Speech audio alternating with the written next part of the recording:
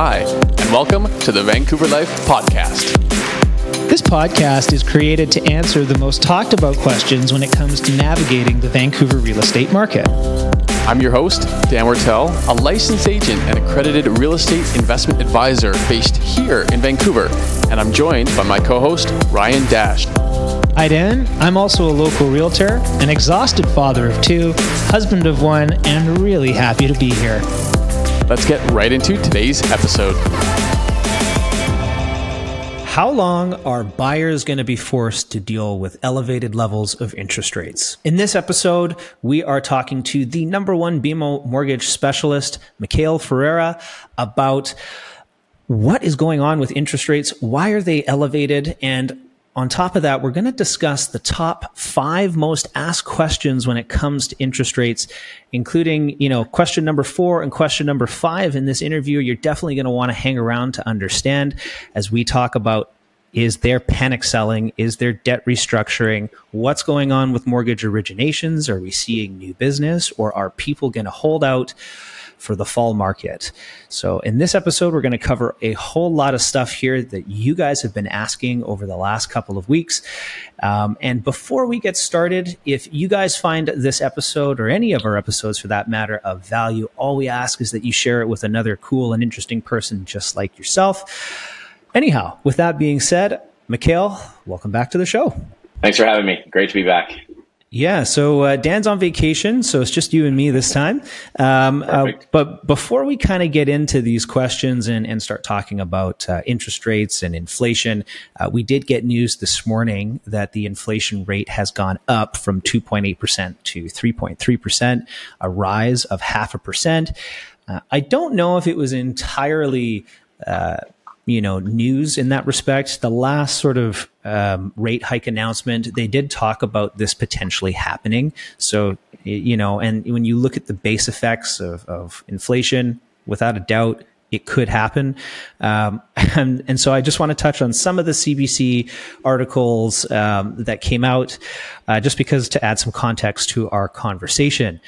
So, knowing that that's gone up, grocery prices are still up well over 8%. I did read in the fine print, though, that grapes have fallen by 40%. So there's at least that matters. However, at the end of the article, we did read that the cost of mortgages are up 30.6% year over year. So a pretty tremendous rise in the cost of mortgages. That's not news.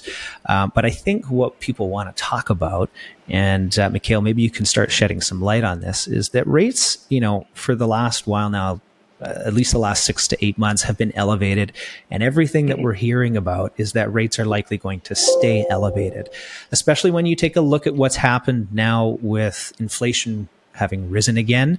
Do you think the Bank of Canada is going to keep rates higher for longer, or do you think a rate cut's around the corner? What are you hearing in your neck of the woods? Yeah, I mean the catchphrase of the last few months has been higher for longer, right? And I think Bank of Canada has to be very careful about how they go about cutting rates, because it's like, the demand hasn't decreased. In fact, it's massively increased. I mean, immigration is on the rise, and the minute that there is some softening in rates, I feel like there's going to be this avalanche of people just getting in the market. So, they're going to be very aware of that, and I think when we do see cuts, they're going to be slow. But anything can change, and the one thing that I've learned over the past year is that everything we think we know, we don't. And, we were told by Bank of Canada that rates would stay low until end of 2023. And now they're telling us that rates will stay high till middle of 2025. So, take everything with a grain of salt. Now, I do believe that we will see some rate cuts potentially towards the end of the year. It really just is going to depend on, how inflation and employment numbers roll in. But I think the logical assumption these days is, assume not much will happen till the middle or to the end of next year. Yeah, I think I largely agree with that, just based on what I'm seeing. But, to speak to your population points and the demand side of things, it's funny because in our last episode, Dan asked me a question about whether supply would remain low forever in Vancouver, and what would cause a good price drop in order for that to take place. And I said that, we would need a tremendous amount of supply to come into the market all at once, because the moment that rates begin to drop, buyers are going to come off the sidelines, and they're going to come off in droves as the rates continue to get lower. So you're kind of dealt with this scenario, right? Do we pay with, do we get a mortgage now? Do we buy a place now, get the home we want, but we're paying a higher rate, or do we compete with everyone when rates actually finally do drop, but we end up spending $100,000 more on the house than what they're asking for? So it's like the lesser of two evils. And I think that kind of is maybe a good segue into the next question that we've been asked, which is around affordability. So, in the States, and primarily in the States, we're hearing stories where banks are now offering 35-year, 40-year, 45-year, 50-year amortization schedules. Basically, the old adage, extend and defend, right?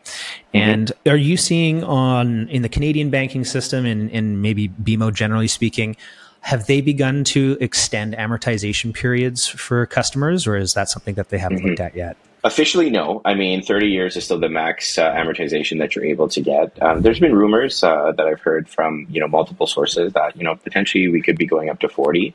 When and if that will happen is really anyone's guess. Now, when it comes to existing variable mortgages, a lot of them have been extended past 50 years, right? Because when you're looking at a static payment, all you're doing is increasing the interest cost and therefore pushing the amortization out. So, pretty much any bank that has a static variable mortgage, their amortizations are probably already north of 50 years if they did it in the last year or year and a half. Wow. So, in some ways, yes, that's already happening. But officially, if you were to get a mortgage today, you could not go to 40 years. So I think that there will be a change. I think it's, inevitable when you have high interest rates, high prices. It's kind of how will people qualify? I mean, most people are qualifying at 8-9% these days, right? Wow. So, $100,000 gets you like $420,000 mortgage. Like, what are you going to buy for that, right? So I think it will have an impact at some point, but so far it's just been rumors. That's really interesting, because when you consider debt servicing right now, that's probably something that's changed a lot for you in your world. One of the questions that we saw on our YouTube channel was that, most people use somewhere between 28 and 30%. Financial planners actually recommend 28 to 30% of your income be used towards home ownership, the cost of home ownership. But seeing how rates have exploded and the cost of home ownership has driven north by a tremendous amount, what are you typically seeing? Like, what is the bank allowing when it comes to your debt service? Well, so you got to remember that whenever we're talking about debt servicing, we're looking at gross income. Right? So that's before taxes. The higher end threshold is 49% of your gross income can go towards total debt, including stress tested mortgage.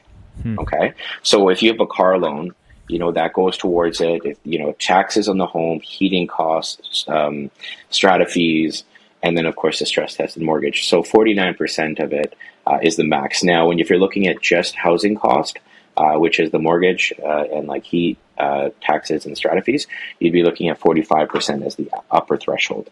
Now, when financial planners say, 20 to 30%, maybe in other parts of Canada, but when you're talking about BC and Ontario and, parts of Quebec, I mean, it really just depends where. I believe that number's, when you talk about net income, I mean, we're paying minimum between 30 to 40% in taxes, it seems. That's right. So, you're actually paying about, upwards of 70% of your total income towards just keeping the roof above your head. That's the real number, right? Because it's one thing for it to be gross income. After all your expenses and you're living your life, what are you left with to pay for your home, right? And that's the real number. So to hear that is kind of scary, So with that being said, then, if we talk about rates and I know everyone's looking for a lower interest rate right now. Yes. So when you're looking at, if you are a home buyer, you've had a baby, you can't wait for the Bank of Canada at this point. What's the strategy now? A couple questions, twofold question. Are you looking at a fixed versus a variable rate? And if so, what's the strategy around using one or the other? So, it depends what side of the fence you are with that. I have this conversation with every single client who is looking at getting a mortgage, and there's two options. Do you want to know how much you're going to pay for the foreseeable future without any risk, right? And we have been pretty much recommending a 3-year fixed for that. And the nice thing about our terms at Bank of Montreal is that you can early renew them 6 months before maturity with no penalty. So if you're looking at a 3-year, it's really a 2.5 year. And then when you think about what Bank of Canada is saying and where rates potentially could go over the next 2 years, that kind of lines up when rates come down, right? Yeah. But if you think that, Bank of Canada has done it again and they've overcorrected and they're going to have to start cutting pretty aggressively, then you take the risk and you take a variable, but you pay a premium. So, when you're looking at variables, you're looking upwards of 7%, whereas you're looking at fixed, you're on the low 6s. So you're paying almost a 1% premium to take that higher risk. And you're also assuming that Bank of Canada is going to cut more than 1% in the next year or 18 months for you to somewhat break even on that. So, it really just depends on where you're at and what your risk tolerance is.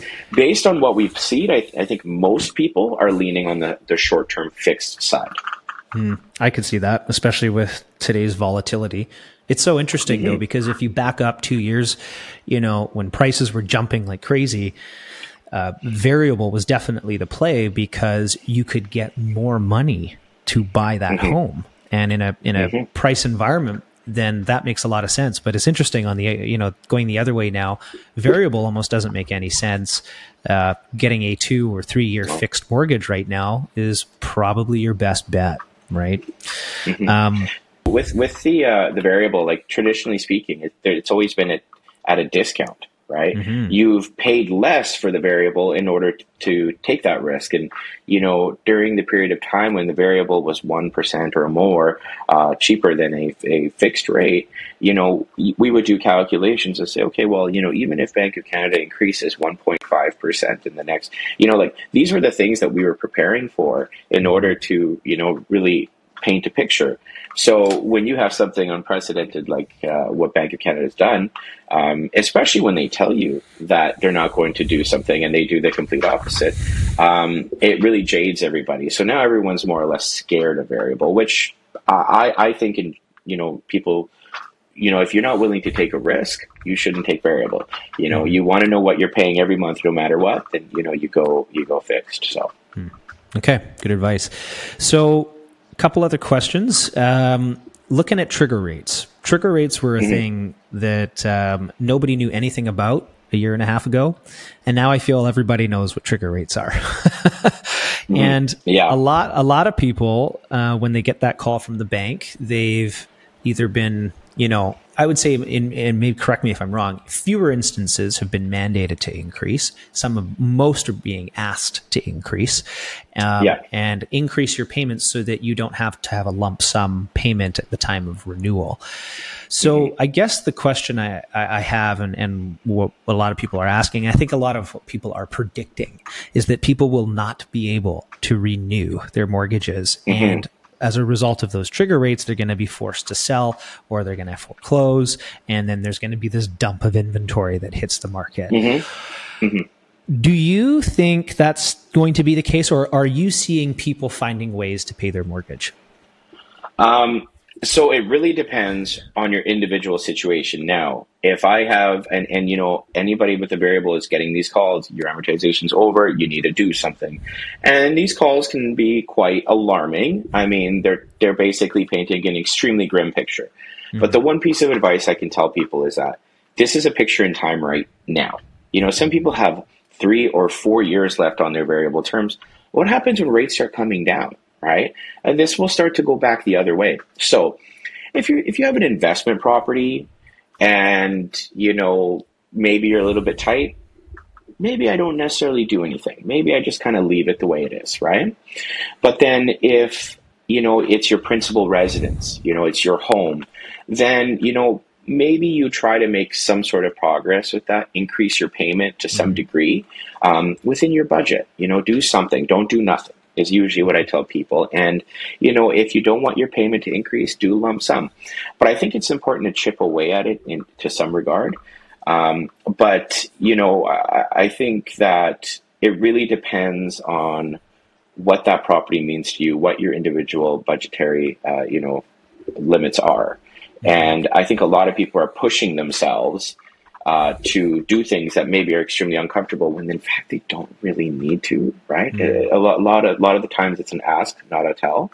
And when it comes to renewals, now that's an interesting point, which I can see a mile away. And I think we're going to see, before people are going to sell their places, before people are going to foreclose, they're going to try to restructure the debt.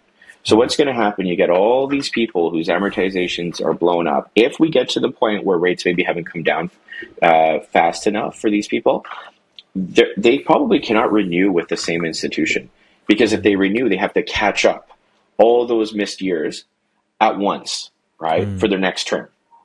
But if they go and I say, you know what, I'm just going to refinance either with the same or a different institution, you can restructure it, stretch it back out to 30, or maybe at that point, if there is a 40-year, and then you can reduce your payment. So I think we're going to see a ton of that happen in the next 2 or 3 years.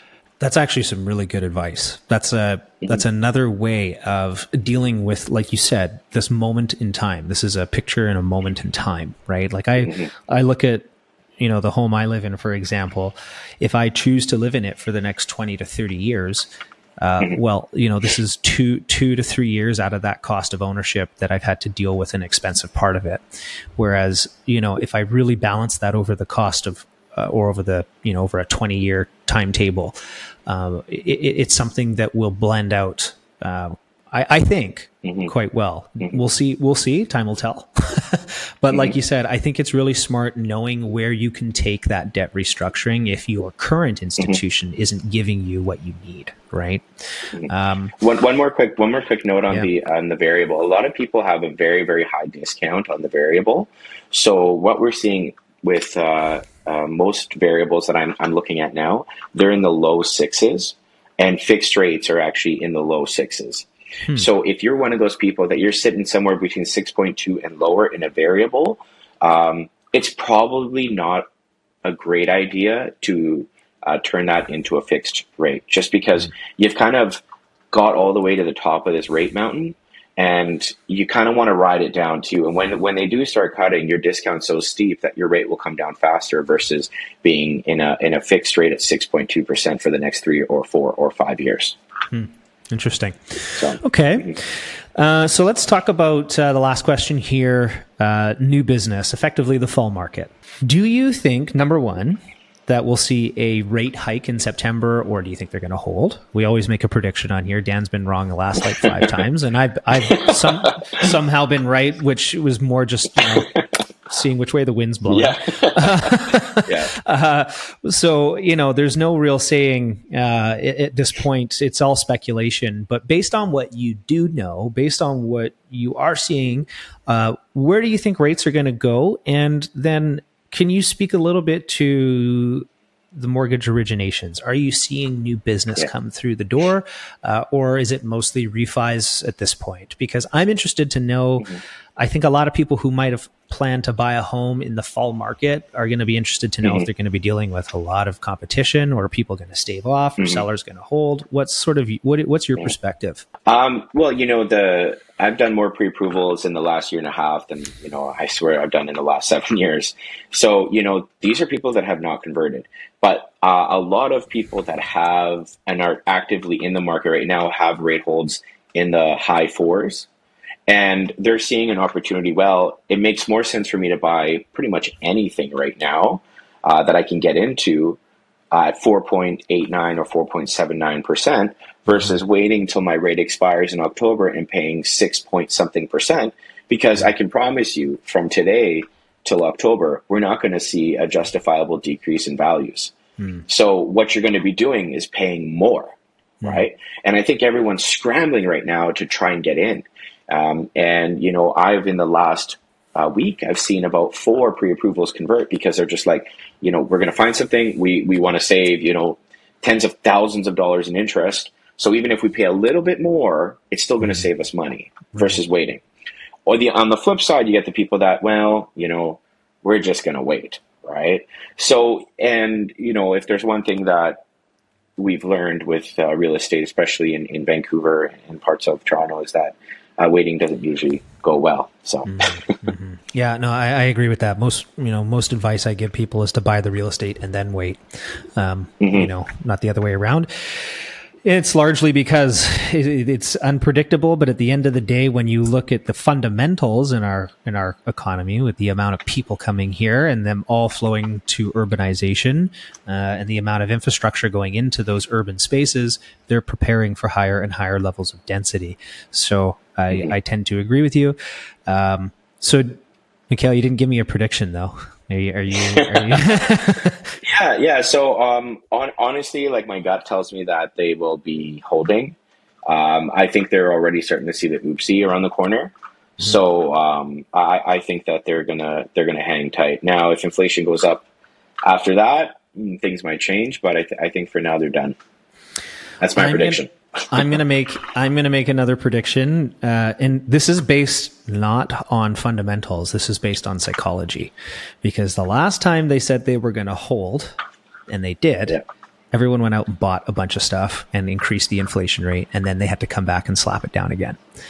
And I think they're going to want to see even frostier climates before they release. I could be wrong, but when we look at the history of the Bank of Canada, they said they would keep rates low until the end of 2023. Now they're saying they're going to keep rates elevated to 2025. I don't know if they know what's best at this point. We'll see. But if they do raise, I don't think it'll be more than a quarter point. That said, I think it's more of a psychological move at this point. So I think we'll see. But I'll have you back on in a month from now, and we can chat about who was right and who was wrong and which way the wind was blowing that day.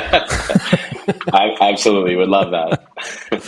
Anyways, guys, this is probably a great place to wrap it. Mikhail, thank you so much for joining us today and for providing some guidance for people who are looking to buy a home.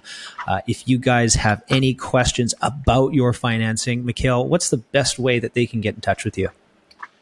So you can reach me by email, phone, or find me on Instagram and send me a message, and I'd be more than happy to talk about your situation. Awesome. So we'll include that in the links below, as well as the YouTube channel. So hopefully, guys, if you enjoyed this, please share it with a friend. Otherwise, we will see you next week. That wraps up this edition of the Vancouver Life Podcast. For more information on this podcast and to access a ton of free downloads, investment opportunities, current market info, and homes for sale, you can find it all at www.thevancouverlife.com. Thanks, and we look forward to bringing you more podcasts about Vancouver real estate.